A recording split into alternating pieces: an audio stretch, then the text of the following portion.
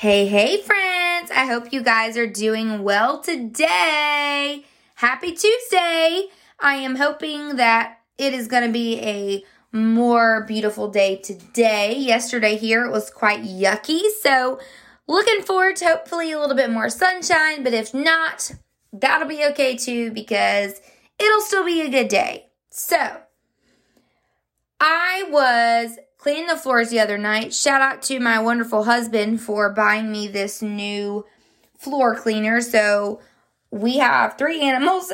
Well, we have cats too, but my dogs stay in the house, and my dogs shed a lot and really just track in so much stuff from, going outside and all of that fun stuff. So this gadget is a Bissell, I think it's called like a Crosswave or whatever, and it vacuums and mops at the same time.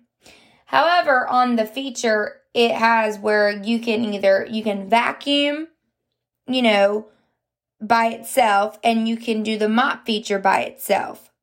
However, it also has this feature where you can do them together. As I was doing this, I realized that it worked faster and really more efficiently when you did them at the same time instead of doing them independently. And what God really showed me through this was that how many times in my life do I try to do one thing by myself and then say, okay, God, here you go. Here's your turn, right? And so I would challenge myself through this, like learning from the vacuum cleaner, is that we are going to be able to work more efficiently in our lives when we work together with God, right? And so instead of allowing to do one feature and try to do it on our own first and then say, okay, God, now it's your turn to go over it. God wants to work with us through all things. And what he also showed me through this was that, essentially the idea is that you vacuum first. So you get up all the little pieces and then you mop.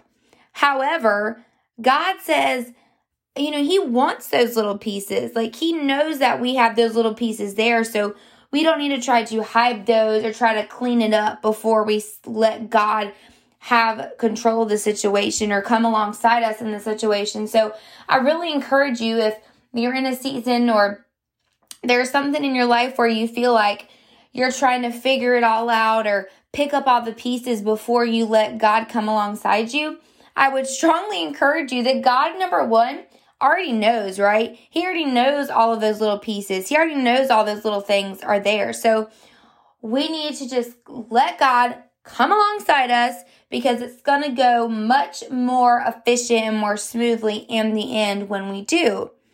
And so you guys, my thought or my encouraging point for you today is that when we allow God to come alongside us in everything, big and small, it is more efficient. Regardless of what it is, regardless, okay, you guys, God wants to come alongside us. He sometimes just wants us to ask him to come alongside of us, right? And so don't put God out. Don't try to figure it out first and then say, all right, God, your turn. No, friends. Save yourself the time. Do it more efficiently to begin with and ask God to join you on your journey in whatever thing it may be that you are facing today. So guys, walk out today with God by your side. I promise you it will be more efficient.